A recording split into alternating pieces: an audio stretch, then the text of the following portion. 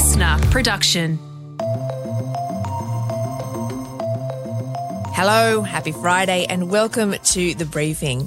For 4 decades, gay and bisexual men all over the world have been banned or restricted in some way from donating blood. Last week, the United States joined a bunch of other countries and removed the restrictions entirely. So the US Food and Drug Administration says that gay and bisexual men no longer have to wait 3 months after their last sexual encounter to donate blood, and that now anyone who wants to donate will go through the same individual processes, regardless of gender or sexual orientation.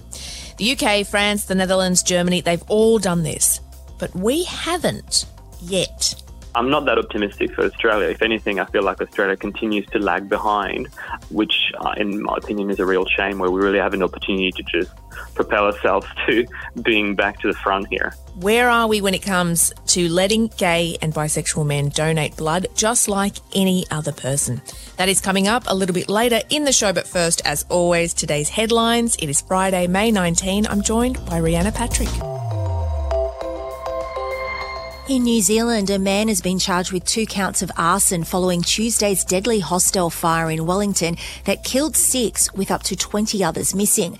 The man in his 40s hasn't been identified and could face more charges. Police have said they're confident no one else was involved in the alleged arson attack.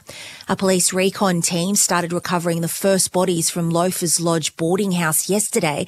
2 bodies were retrieved and it's hoped 2 more will be pulled out today. More than 50 people were rescued by fire crews. And Fran, it's also come to light that there had been a couch fire 2 hours before that deadly blaze. Yeah, the other thing to note is that authorities say very sadly that the death toll may rise. The building itself was so damaged that they've not been able to conduct a full and thorough search yet. So that's what's happening now. The G7, a meeting of the leaders of the world's 7 richest countries, is set to get underway in Japan. Anthony Albanese will land in Hiroshima today, while the Japanese PM Fumio Kishida and US President Joe Biden have already spoken, agreeing sanctions against Russia should continue. And those leaders have started to arrive, and it's expected that they will talk about the war in Ukraine and Chinese aggressions towards Taiwan. Yeah, there is also the possibility for a quasi-quad meeting. This is, of course, after Joe Biden cancelled his trip to Australia. He was supposed to meet Japan's leader, India's leader, our leader here. That won't be going ahead, but they could be meeting on the sidelines of the G7, so not as much fanfare. There is also the possibility that Anthony Albanese could visit China because trade sanctions are sort of continuing to ease. Yesterday, China lifted the tariffs that had been levelled against our timber products 3 years ago. So that's another sign of thawing relations, I suppose, between China and Australia. TikTok will be banned in the US state of Montana from the start of next year. It's the first US state to completely ban the Chinese-owned app and comes after concerns about potential Chinese government influence over the platform.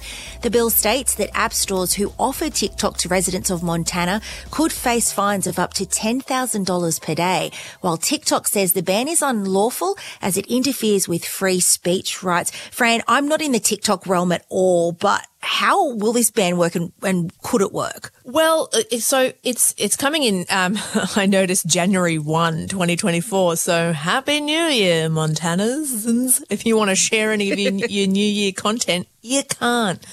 Apple and Google, for example, are just restricted from putting it onto their app stores within what's called Montana's like geographical boundaries. It's not a foolproof plan. There's, software blocking technology that could kind of circumvent that. It's not users who will pay penalties. As you mentioned, it's the app stores that provide it to users in that state. But, TikTok's been very firm on the fact that they've never shared data with the Chinese government. But they know this is a real thorn in their side in the US because while Montana's the first state to fully ban it, there's been other states that have banned it on the phones of government employees. And Joe Biden saying that, the Chinese owners need to sell their shares, otherwise they could face wider bans in the US as well. So TikTok knows this, and what it's trying to do, and it set up something called Project Texas this year, it's trying to store US data on US servers. So to try and allay the fears of US lawmakers a little bit by saying, look, the data's stored in the US, it's overseen by the US, we're not sharing anything with the Chinese government. But Montana's a small state. It's not like New York has done this and everyone will follow suit. But yeah, it doesn't look great for TikTok. Rafael Nadal has announced he will likely retire after next year. A hip injury from playing in the Australian Open has persisted, forcing him to pull out of the French Open, which starts at the end of this month. My ambition is to try to stop, to give myself an opportunity to enjoy next year. That's probably going to be my last year in a professional tour. No, that's my idea. This is the first time since 2004 he won't compete in the event, and Jen, probably not how he saw his career ending. I love him so much. Yeah, he's known as the king of the clay. You know he won the French Open 14 times? Phew. I didn't. So thank you for filling me in. Well, you're so welcome. I mean, how is anyone supposed to beat that record? He reckons he's only got, as he said there, 1 year of top tennis left in him, but he's been doing this for coming on 2 decades now, and he is, in his late 30s, which is not old. I am also in my late 30s. But, for someone who has been playing professional tennis for so long, it takes its toll on the body. Ah, Rafa, no. All right, up next, the US is allowing gay men to donate blood sans restrictions. Will we do the same? It's coming up.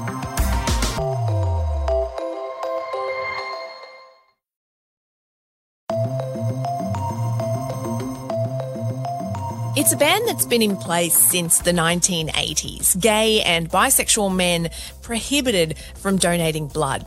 Last week, the US became the latest country to scrap the ban.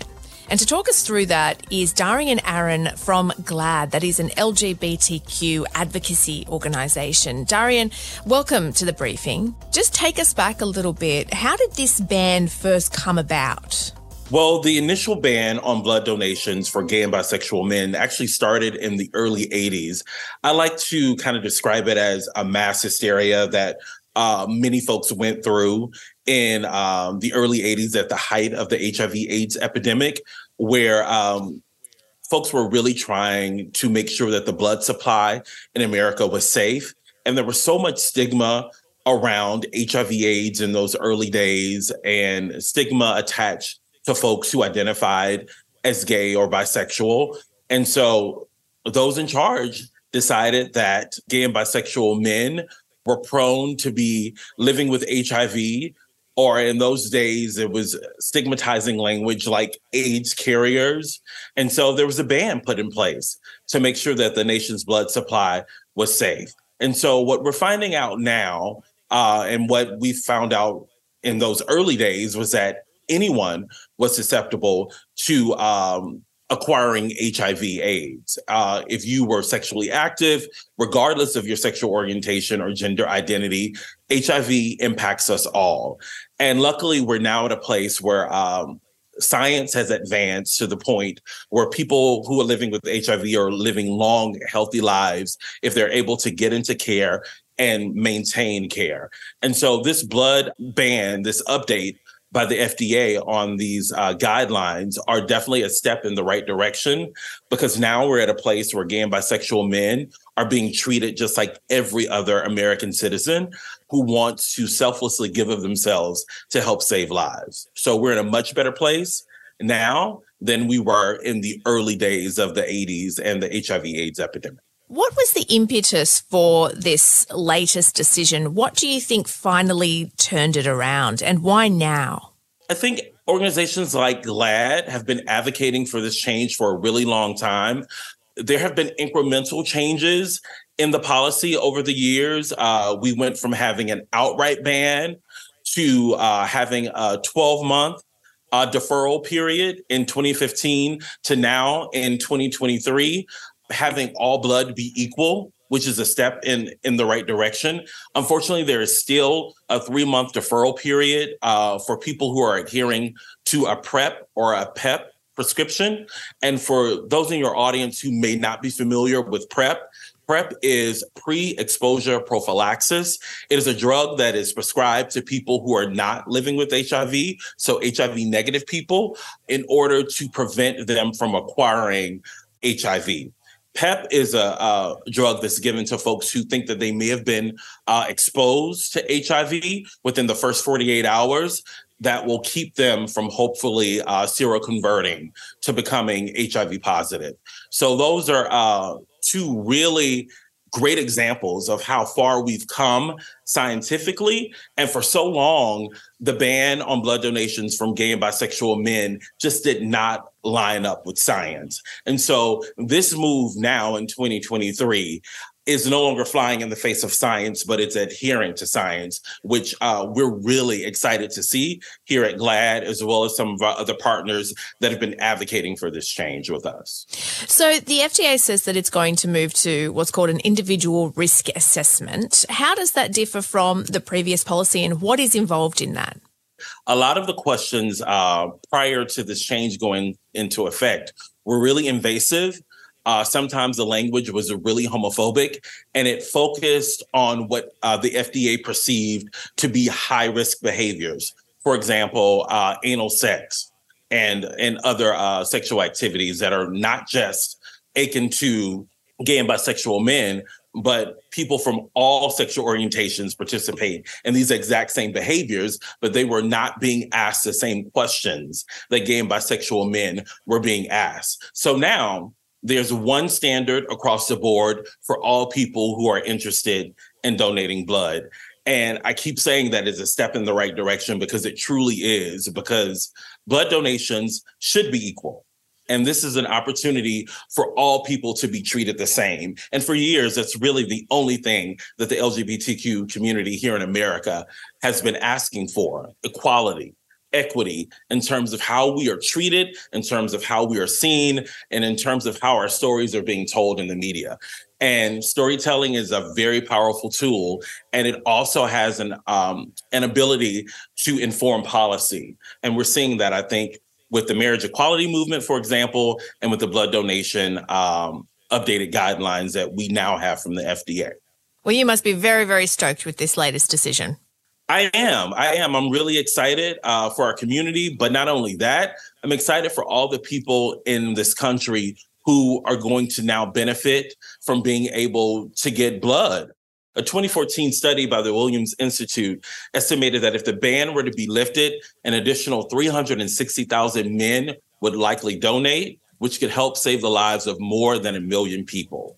And that's what it's really all about at the end of the day. It's not about the politics that has informed the blood ban all of these years. It's not about the fear and the homophobia that has informed this policy, but it's about saving lives. And that definitely makes me happy. It makes us as an organization happy, because we're now going to be able to impact the lives of so many people in a positive way who are really going to benefit from blood donations. That was Darian Aaron from LGBTQ organisation GLAAD there. Let's get the Australian perspective on this now from Thomas Boxero. He is from the Let Us Give campaign. He's been pushing to see similar changes happen here in Australia. Thomas, welcome. You are a gay man and you want to donate blood. Can you do that? Unfortunately, I cannot. If I want to donate blood right now, when I go to do that, I'll be asked a number of questions, and one of them will be whether I've had sex with another man. And being in a gay relationship, unfortunately, that will prevent me from donating blood. So what is the status of blood donation for gay men in Australia? Can they donate blood at all? Is there a time period? What are some of the restrictions in place? So the only way for a gay man to donate blood in Australia is to have no sexual activity with another man for a period of at least 3 months. What is your sort of position on that? What do you think about that? Whilst I understand that, everyone wants to keep the blood levels safe and not take any risks, I think the question is no longer appropriate. This is a question that was introduced at the height of the AIDS crisis to make sure that there was no issue with blood contamination. But things have evolved so much today that now it's actually failing to take into account the behaviour of a single individual, and it's just applying a blanket question, which in my opinion is not even that effective at actually making sure that people who shouldn't donate blood because of risk factors are not donating blood. So we've seen a bunch of countries lift the ban or make really radical changes to it. The US has been the latest country. What would you like to see here in Australia? So what these countries have done is that they've moved away from those blanket questions, and they're actually taking an approach which is targeted to an individual. So everyone gets asked a number of questions that are relevant to them, not the community they're part of, not their sexual orientation. It's just focusing on what are classified as high-risk behaviours in terms of blood donation, and that's the only thing that's focused on. So that's exactly what we'd like to see in Australia. Stop asking a question like I just said to you, have you had any sexual activity with another man in a period of in the last 3 months, but instead ask me what practices are at risk.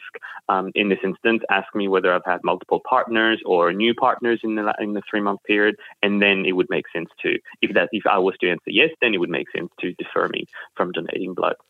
And where is Australia right now in terms of moving towards that goal? Because as I understand it, the TGA is currently reviewing a ban on gay and bisexual men donating plasma. So that's something that might be happening in the near future. But where are we on blood donation and really scrapping the ban in the same way that the US and other countries have done?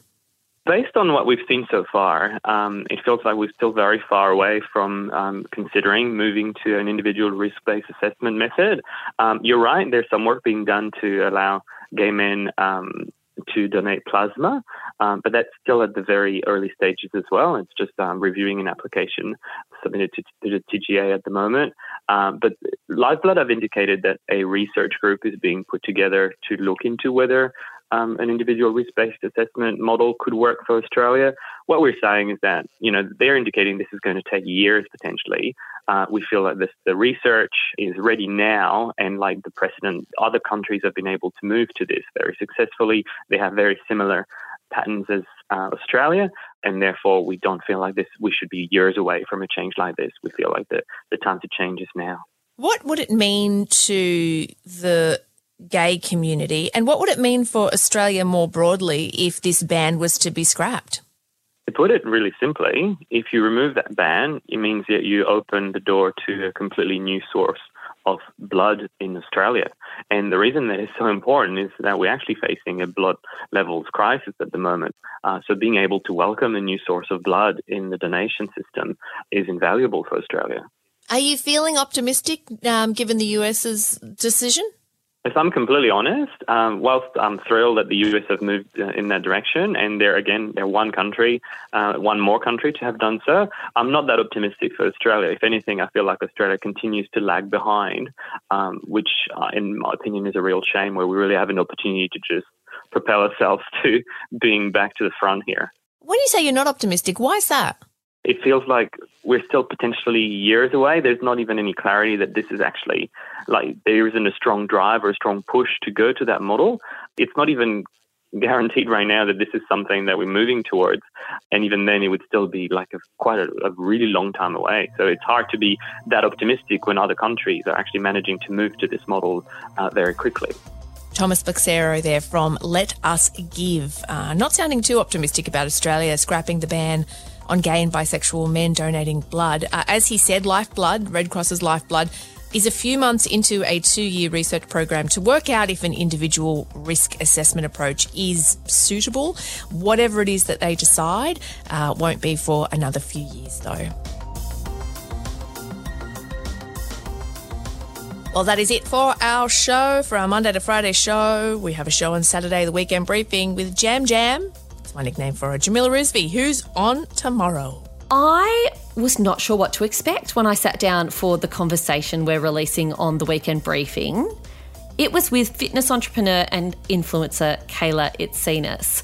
You will know her, I imagine, from her app. It's now called Sweat. It used to be called the Bikini Body Guide. And Look, I'm someone who is pretty uncomfortable with the idea of promoting exercise purely as a path to weight loss and pushing low-calorie eating plans into the world, particularly when they're being marketed to young women. So I went in ready to hold Kayla to account, and then I met a new mum who's still in the middle of the newborn phase, who is experiencing her own pressures to, in inverted commas, bounce back. And I don't know, it was not what I expected it to be. I think this is a conversation listeners will find really intriguing. Sounds like you're absolutely right there, Jam. A very interesting conversation coming up for you this weekend. That's it from us. That's it from the Monday to Friday briefing. We will catch you next week. Have a good one.